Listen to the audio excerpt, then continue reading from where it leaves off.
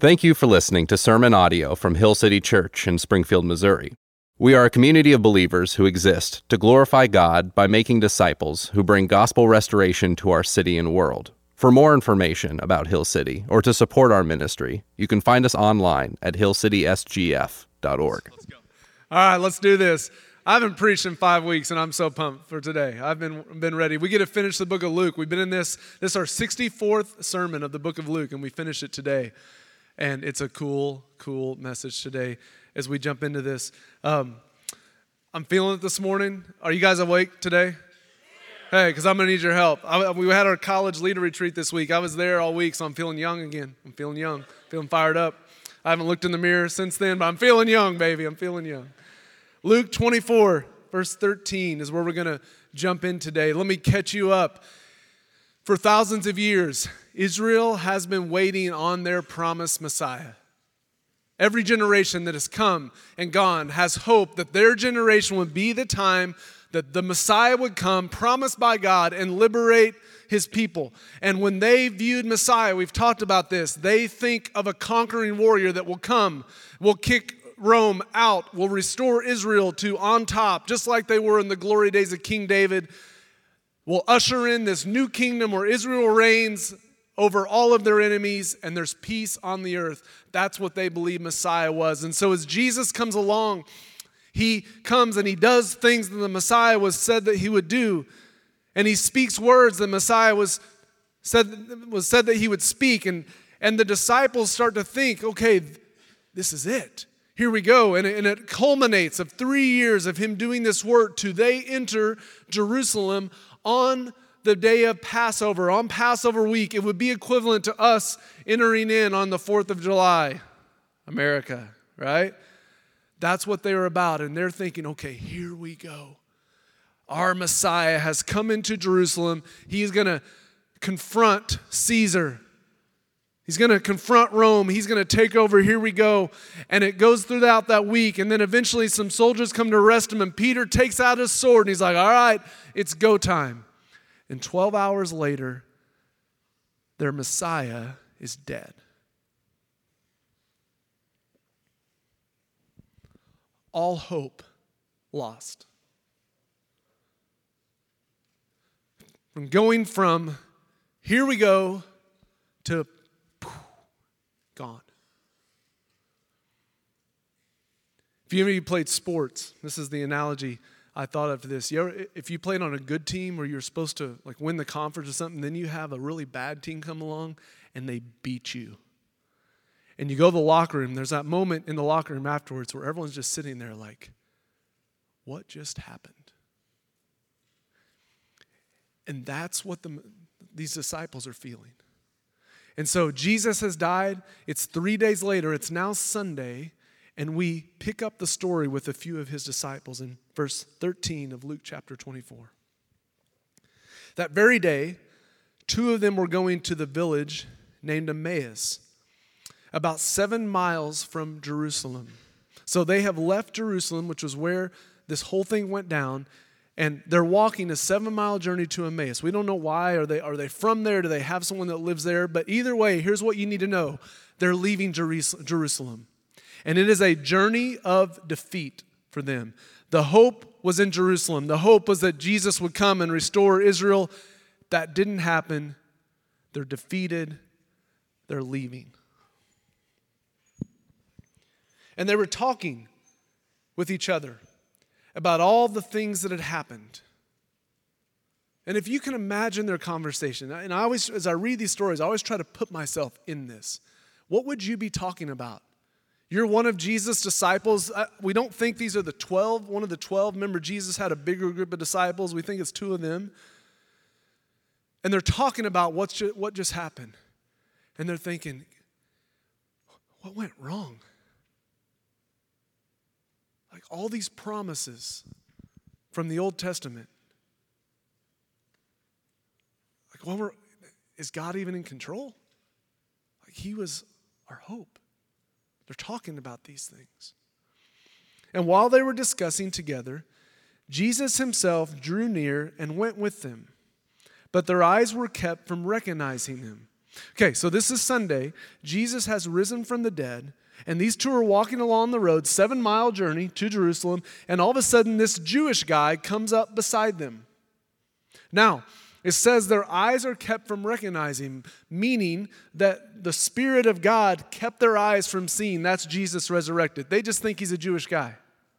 Now, I gotta love Jesus in this story because he has a sense of humor. This is good. If you just allow yourself to get in the story, it's just such a good story. Verse 17, and he said to them, what are you talking about?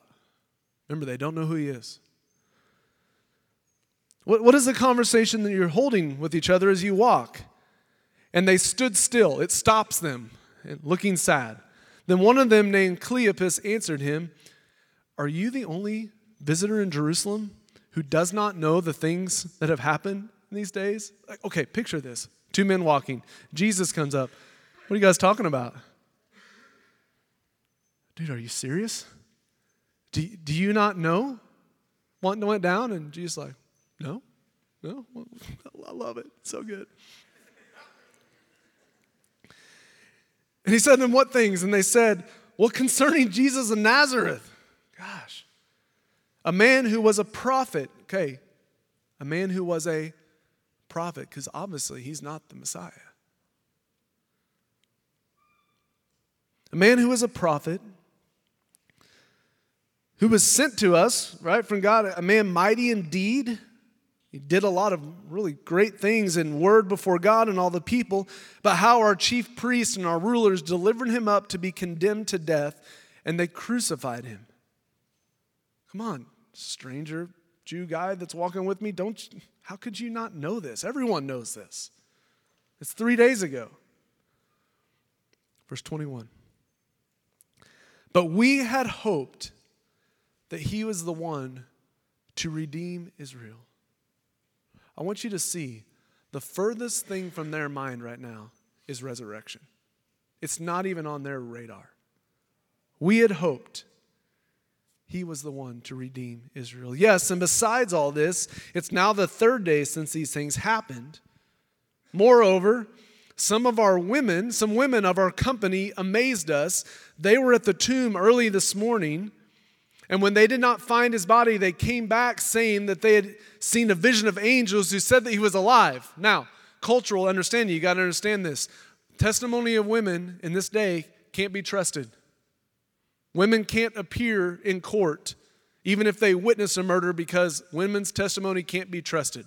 So some of the women, and we read this in other accounts of the Gospels, go to the tomb. Remember, Jesus shows up, some angels show up, and like he's alive, and they go back screaming like he's alive. And the disciples are like, oh, women. That's what they do. So they were at the tomb, and they did not find his body. They came back saying he'd seen a vision, he was alive. Verse 24. And some of those who were with us, some of us men went to check, because can't trust the women, to the tomb and found it just as the women had said, but they did not see him. Resurrection is not on their radar. They think that all of their hopes are lost, and not only was their hero crucified on a cross and died, but now some vandals have broken in and desecrated his body, stolen it. I mean, it is the offense over the offense. I mean, all hope is gone. Did you catch verse 21? We had hoped that he was the one to redeem Israel. The word redeem means to set the captives free. What is their version of Messiah? To be set free from Roman rule. We had hoped he was the one to redeem Israel. See, their idea of redemption looked different than God's idea of redemption. When they heard the promise of the Old Testament, they saw a conquering Messiah, a conquering Savior, a king. When God envisioned the Messiah coming, he saw a suffering servant. As they read their Old Testament, they saw glory. God saw humility, serving, suffering. See, here's what they thought. We don't need a servant. We need a warrior. We need a redeemer. But what they didn't know is they didn't need a conquering warrior. They needed a suffering Savior. Why? They needed someone that could live the life they could not live. Perfection. And die the death that they deserved, the cross. But then be raised in a power that they did not possess, resurrection. Their idea of redemption was someone that would come and save them from what they were going through at the moment. God's idea was someone that would come and save them from what's going on in their heart. See, if you were a Jew in these days, you had some big enemies. Enemy number one is from the days of old, Pharaoh, Egypt on the Nile. He enslaved your people. He treated them bitterly, but God came and he delivered the people out of Pharaoh's hand. But Pharaoh is enemy number one, and you need a redeemer that will come and save you from people like Pharaoh. And now you're living in a day where Caesar is over Rome and he treats you evil, and Caesar's the enemy, and you need a conquering Savior that will come and deliver you from Caesar. But here's what they did not know is they didn't need someone to come and save them from Caesar and Rome, because Caesar was not the enemy. You know who the enemy was? Them. Their hearts. And the reality is, every single one of us become Caesar. Become Pharaoh. Have you not? Have you not treated someone bitterly? Have you not cursed someone? Of course you have. You don't need someone to come and save you from who you think your enemy is. You need someone to come and save you from yourself. We thought he was the one to redeem Israel. I hope this stirs up in you some questions about what misconceptions do I have of God? What assumptions, what expectations do I have that may not be who he is? We thought he was the one. Verse 25. And he said to them, remember, they still don't know who he is. O foolish ones, and slow of heart to believe all that the prophets have spoken. But remember, they believe what the prophets have spoken. Their version of what the prophets have spoken. Verse 26, he says, was it not necessary that the Christ should suffer these things and then enter to his glory? Not that the Christ should come into his glory and then make all of his enemies suffer.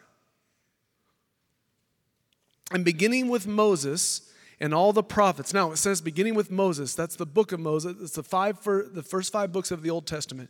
Jesus begins in the book of Genesis, and he starts doing a Bible study with them while they're walking, interpreting to them the scriptures and all the things concerning himself. Now, I'm going to kind of skip that because he's going to do the same thing again. So he's walking with them. He's like, what's going on? Well, Jesus has been killed. And he's like, oh, foolish ones. Now, that had to make him a little mad. And as they're walking 7 miles, he just starts telling them stories from Genesis, Exodus, Leviticus, all the prophets, Psalms. And he was showing to them the reality of what they were missing. And he's done it for 3 years. I mean, the whole time Jesus was with them, they kept thinking of a kingdom that was Israel on top. Jesus kept telling them, no, it's not that. It's actually an upside down kingdom. Right? It's a kingdom. So think about one of the stories. Jesus tells his disciples, the Son of Man must suffer and die. And Peter goes, no, surely not, Jesus, not to you. Jesus says, Peter, get behind me, Satan. But they still didn't get it. It still never clicked with them. There's another time. The disciples are walking and they're arguing. They're having a discussion about who's the greatest. Right? You guys read this story before? No, I'm the greatest. No, I am. Jesus lets them go. I love Jesus. He's got a sense of humor. He lets them go. He gets to where they're going. Hey, guys, what were you talking about back there? Busted. Well, as a matter of fact, if you want to be great, you need to be least. If you want to be exalted, you need to be a servant. Another time, Jesus has two of the disciples come and say, hey, Jesus, when you enter in your kingdom in Jerusalem, can I sit at your right and him at your left? Can we reign with you? And Jesus says, you have no idea what you're asking. Because if you want to be at my right and my left, that would be the two thieves on the cross. He kept telling them and they kept missing it. He said, hey, disciples, if you want to save your life, you got to lose it. But they only heard their version of who they thought Messiah was. And so with these two disciples, he just starts unpacking the reality of the scriptures. And if I can be honest, as I've walked through now 64 weeks of the book of Luke, the upside down kingdom presses against me. Anyone feel that? Nope, you guys are all on board with Jesus. Okay, you're good. You're good. There are some tough parts for me, like generosity. I like to spend money on myself. But Jesus' kingdom flips that. Jesus will say things like, hey, there's a banquet. Don't try to have the seat of honor and I love the seat of honor. Hey, when you have a party, don't just invite your friends. Invite the poor, the outcast. Well, I like my friends. Anyone else? The upside down kingdom of Jesus and why we took so long to walk through the book of Luke, it will press against us. And we all have to come to terms with our misconception of who we thought Jesus was and who we really want him to be even still, and continually reorient ourselves to the Jesus that was the upside down kingdom. And that's what Jesus does with him. Verse 28, so they drew near to the village to which they were going. And Jesus acted as if he were going further. This is such a weird story, but I love it. He acted as if they were going further, but they urged him strongly, saying, stay with us, for it's toward evening, and the day is spent. So picture this, 7-mile journey.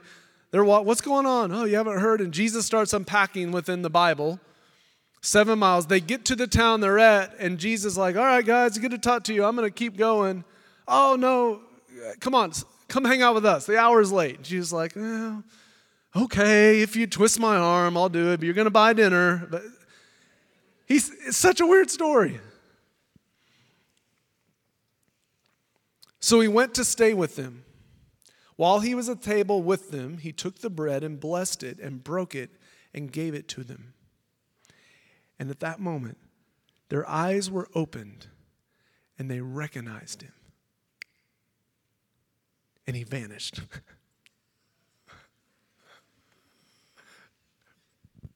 Put yourself there. Is this not a weird story? There's just some stories in the Bible that are just really, really weird. He's with them 7 miles, talks with them the whole way. Stay with us. No, come on. Okay, fine. They're eating, talking. So where are you come from? He takes the bread, breaks it. Jesus, gone. What do you do with that? I don't know. How do you apply that to your life? One thing you'll see with Jesus, and he does this, and we're going to read it too. When he appears to his disciples, he eats and drinks with them, showing that he's flesh and blood. He's physical. But yet, there's also this like supernatural appearing and disappearing thing to show that he's not just physical. We'll get into that in a second. And they said to one another, did not our hearts burn within us while he talked to us on the road and while he opened the scriptures? Now, did not our hearts burn within us? I don't know what they're talking. I've studied this a lot. Does that mean like we were angry at him as he was telling us all these things? Or does that mean like it stirred us up and it stirred our hearts to, I don't know. But they say like the whole time we were with him, like our hearts were burning. And they rose that same hour. Remember, they're 7 miles from Jerusalem. And they rose that evening and returned to Jerusalem. And they found the 11 and those who were with them gathered together in Jerusalem, saying, and they came back saying, the Lord has risen indeed and has appeared to Simon. Verse 35, then they told what had happened on the road and how he was known to them in the breaking of bread. So they leave where they are, go 7 miles back, and they report, guys, you have no idea what just happened. We were walking, this dude came up and walking with us, started talking to us about the Bible, and then all of a sudden we go to eat with him, and he's like, it's Jesus, and then boom, he's gone.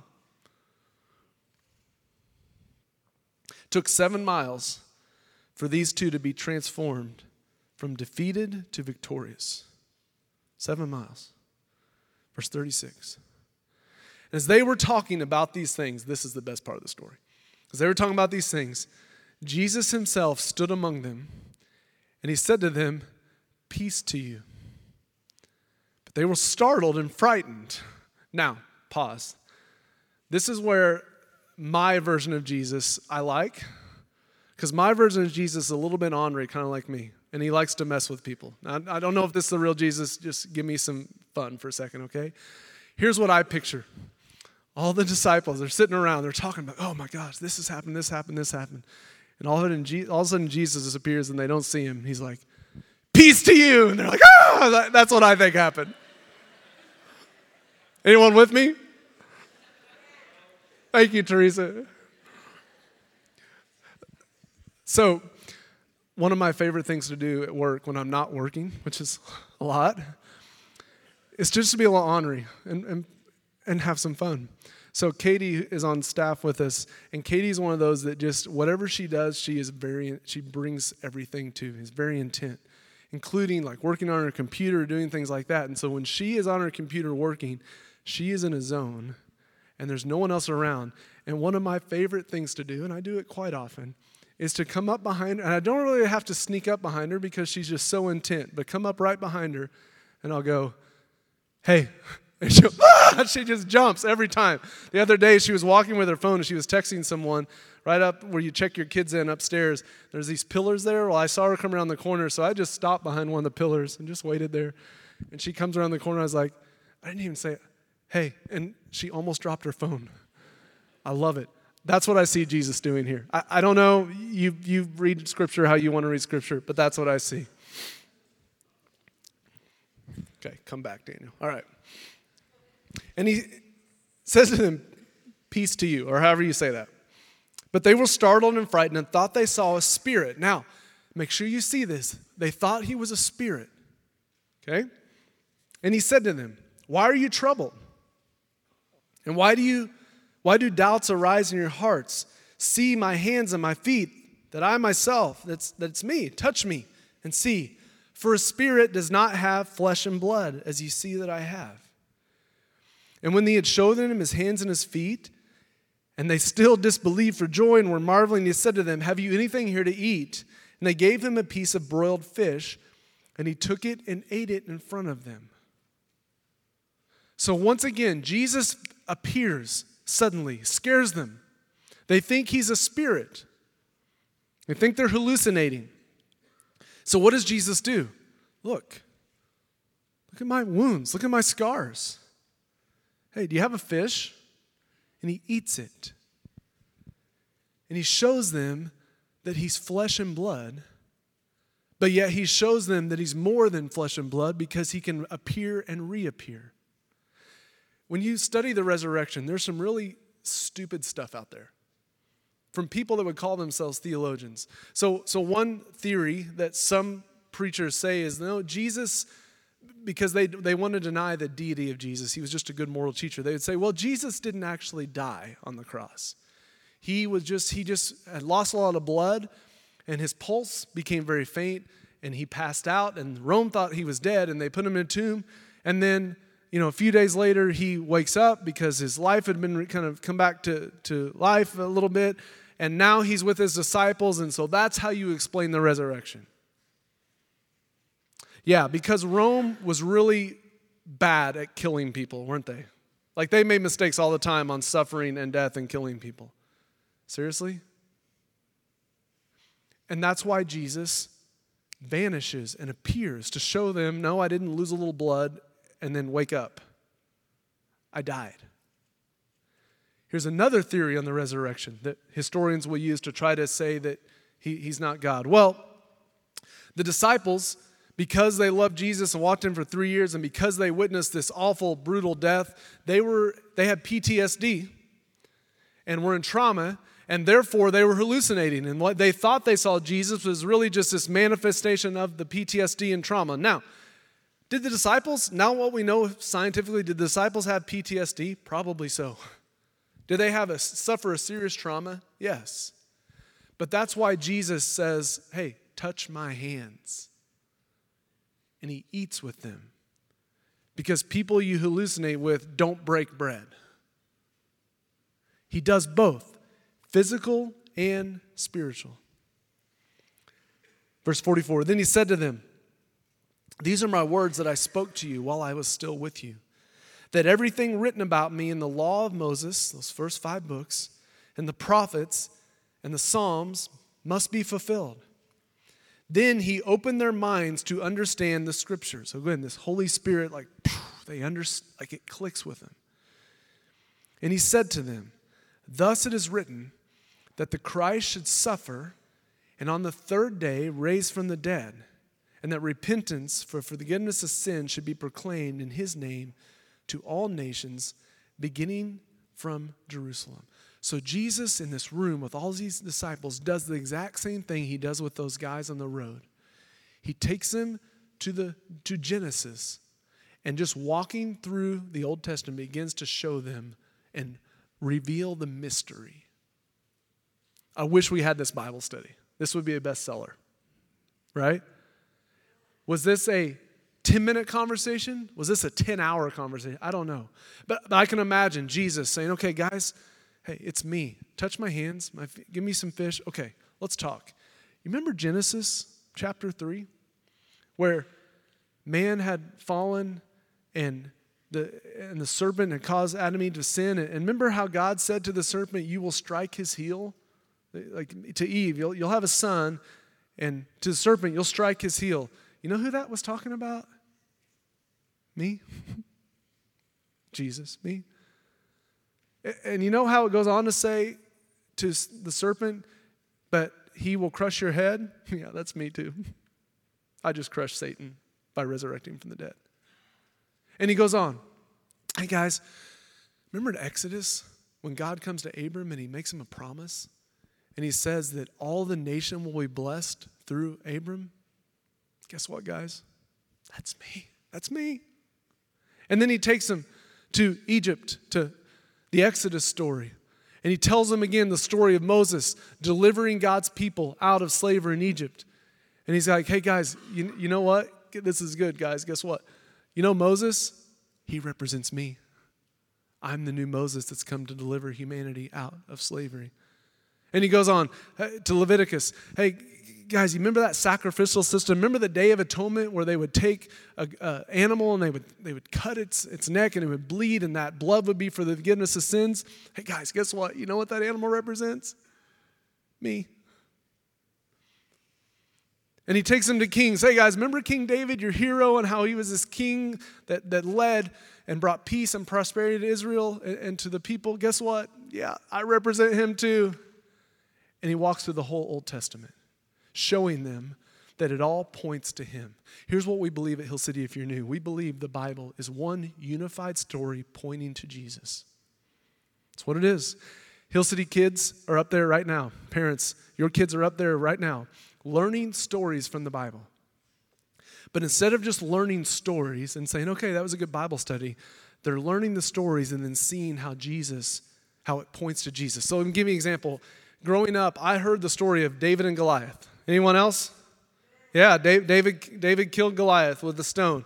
And the message was, David killed Goliath, and you can conquer your giants too. Anyone heard that sermon? That ain't the sermon. Can I tell you what the sermon is? David killed Goliath.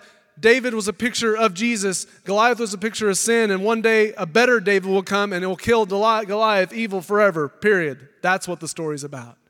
Your kids are learning that right now. They're learning that every single story in the Old Testament points us to Jesus. And that's what Jesus unpacks for the disciples right here in front of them. Their eyes were opened. Before this, resurrection was not on their mind. It was nowhere on their mind. It was defeat. It was death. It was suffering on a cross. It was blood. But in this conversation, in this room, where Jesus appears to them, resurrection changes everything. It transforms these disciples. Once they realize Jesus has risen, everything changes. So Luke wrote the Gospel of Luke. He wrote another book called Acts. It's volume 2 of the book of Luke. Look at the disciples in Luke. Read them all. Take 2 hours and read them together. Look at the disciples in Luke, and then look at the disciples in Acts a month or two later. They are completely different people. The disciples in the book of Luke are all about power and control, and we want to be on top.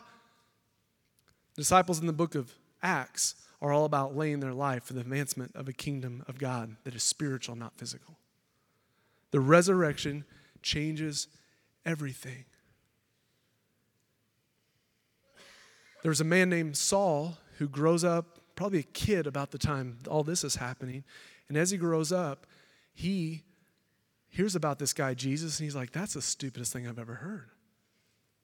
A Messiah, Israel's Messiah dying on a cross? Are you kidding me? That's stupid. So he starts killing Christians. I'm going to get rid of this whole thing because they are taking our scriptures, our Jewish scriptures, and perverting them to say that this Jesus.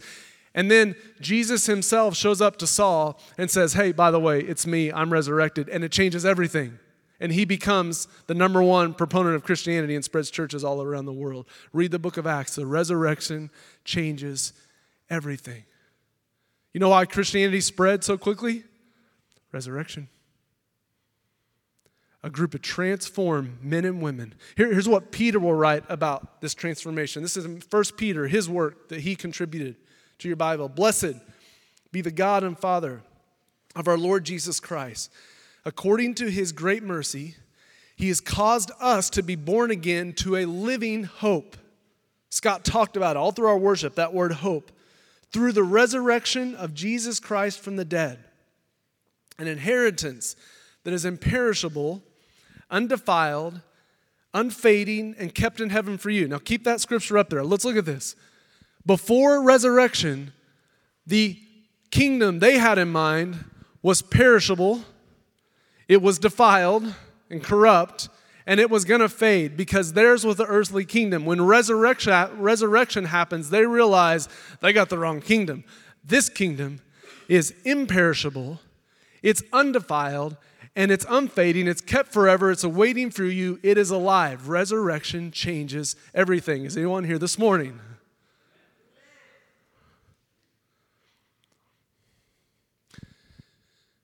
Before resurrection, no hope. After resurrection, hope.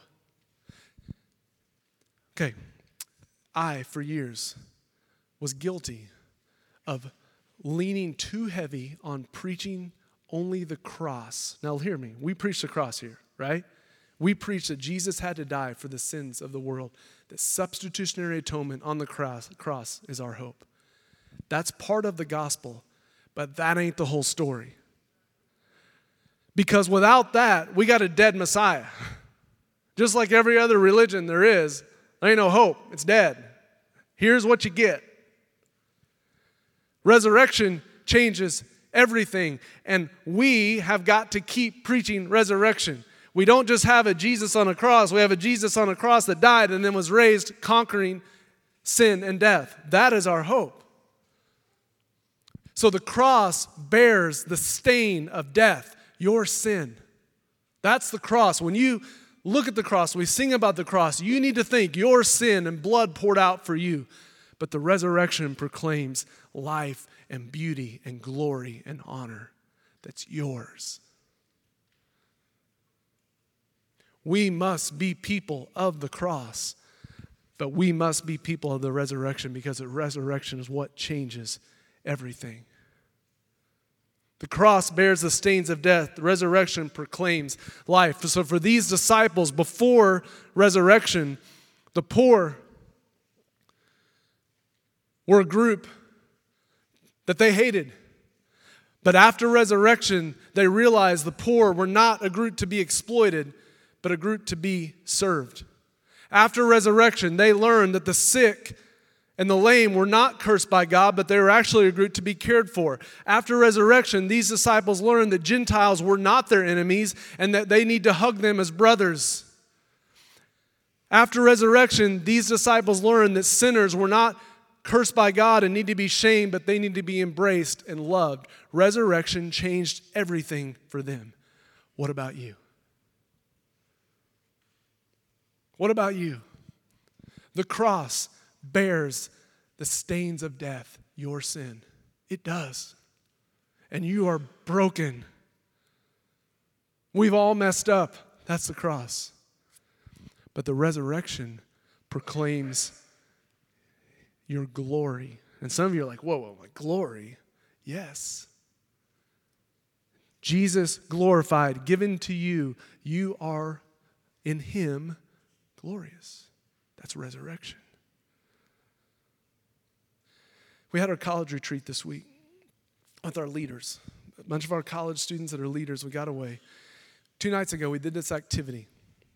I call it the River of Life. And what I had them do is we gave them a big poster board thing, and we had them tell the story of their life using a metaphor of a river. And so, they would kind of start, this maybe in high school, this started going through stuff, and then there was a big turn in my life, like a river bend. And it was something that happened. Could be good, could be bad, but I didn't see it coming. And so they use this metaphor of a river, and maybe there's like these big stones in the river, and I crashed into some of these, and this stone was alcoholism, and this stone was the death of my mom, and like, that makes sense? Metaphor of a river. They spent 20 or 30 minutes kind of writing out, drawing out their stories. And then we had them in groups of guys and girls all mixed together, like 5 or 6 of them, and we sent them out to their groups, and we said, we want you to use this drawing to tell your story. And I got to kind of walk around and listen, and I'd go down and I'd sit right in the middle of one of the groups, just hear a story. And the stories I heard will melt to you the things that our kids have been through. Loss of parents, mom and dad not wanting them and kicking them out, sexual abuse, attempted suicide, going to college and trying to find identity in alcohol and guys and girls and sex and like just the stories.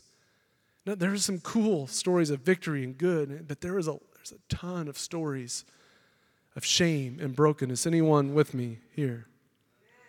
We look at our stories. You know what that is? That's the cross. That's death. And I look at my past. I got stories of death. You do too. And then we got back together in a circle after they told their stories. And I mean, there's tears and it was an emotional time. And I looked at this group of students and I said, guys, I heard your stories. And I heard stories of awful things you've been through I've never even experienced. And there are stories of death in your past. But there's something that happens with resurrection. That your stories of shame and death and brokenness and sickness and abuse, they don't get the final word. Because resurrection happens. And I challenge these students, I said, can you look at your stories of past? Can you look at your scars from the past? And can you bless them with resurrection? And they looked at me like I was a freak. Like, what are you talking about? So one of our guys says, so here's my story. I was in a home where my father was emotionally abusive. And the only emotion as a young man I was allowed to have was rage and anger because anything else was a sissy. And that's what I grew up in. And there's death in that. And he said, I've spent years living that out. That's the cross. That's death. But here's what he said resurrection looks like for him. That though that was my story, now because of resurrection, I am emotionally intelligent. I'm emotionally aware. I'm in touch with my emotions more than most other guys are, because I've been through that death, resurrection is, there's a goodness that's come out of that. And I challenge these students, can you look back at your stories and can you begin to claim resurrection over your past? If you can't, all you proclaim is the cross. That's all you proclaim. Brokenness, death.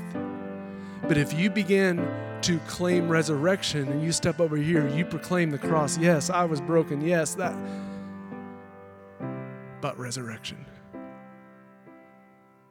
Can you do that? Because without resurrection, everything's meaningless. Because resurrection screams to us that my failures do not have the final word. Resurrection screams to us, though my body is sick, that does not have the final word. Resurrection screams to us, my divorce does not have to have the final word. Resurrection says, my shame does not have the final word. Because of resurrection, can you claim that for yourself? Because when you do, watch out. Because you will join Paul when he says this about death and sickness and sin. Oh, death, where is your sting? Where is your victory? That is swallowed up in victory because of the resurrection. And you become a giant enemy to push back darkness and the gates of hell. When you can claim resurrection. Hill City Church, we must be people of the cross, but we must be people of the resurrection that claim new life. Let's pray together.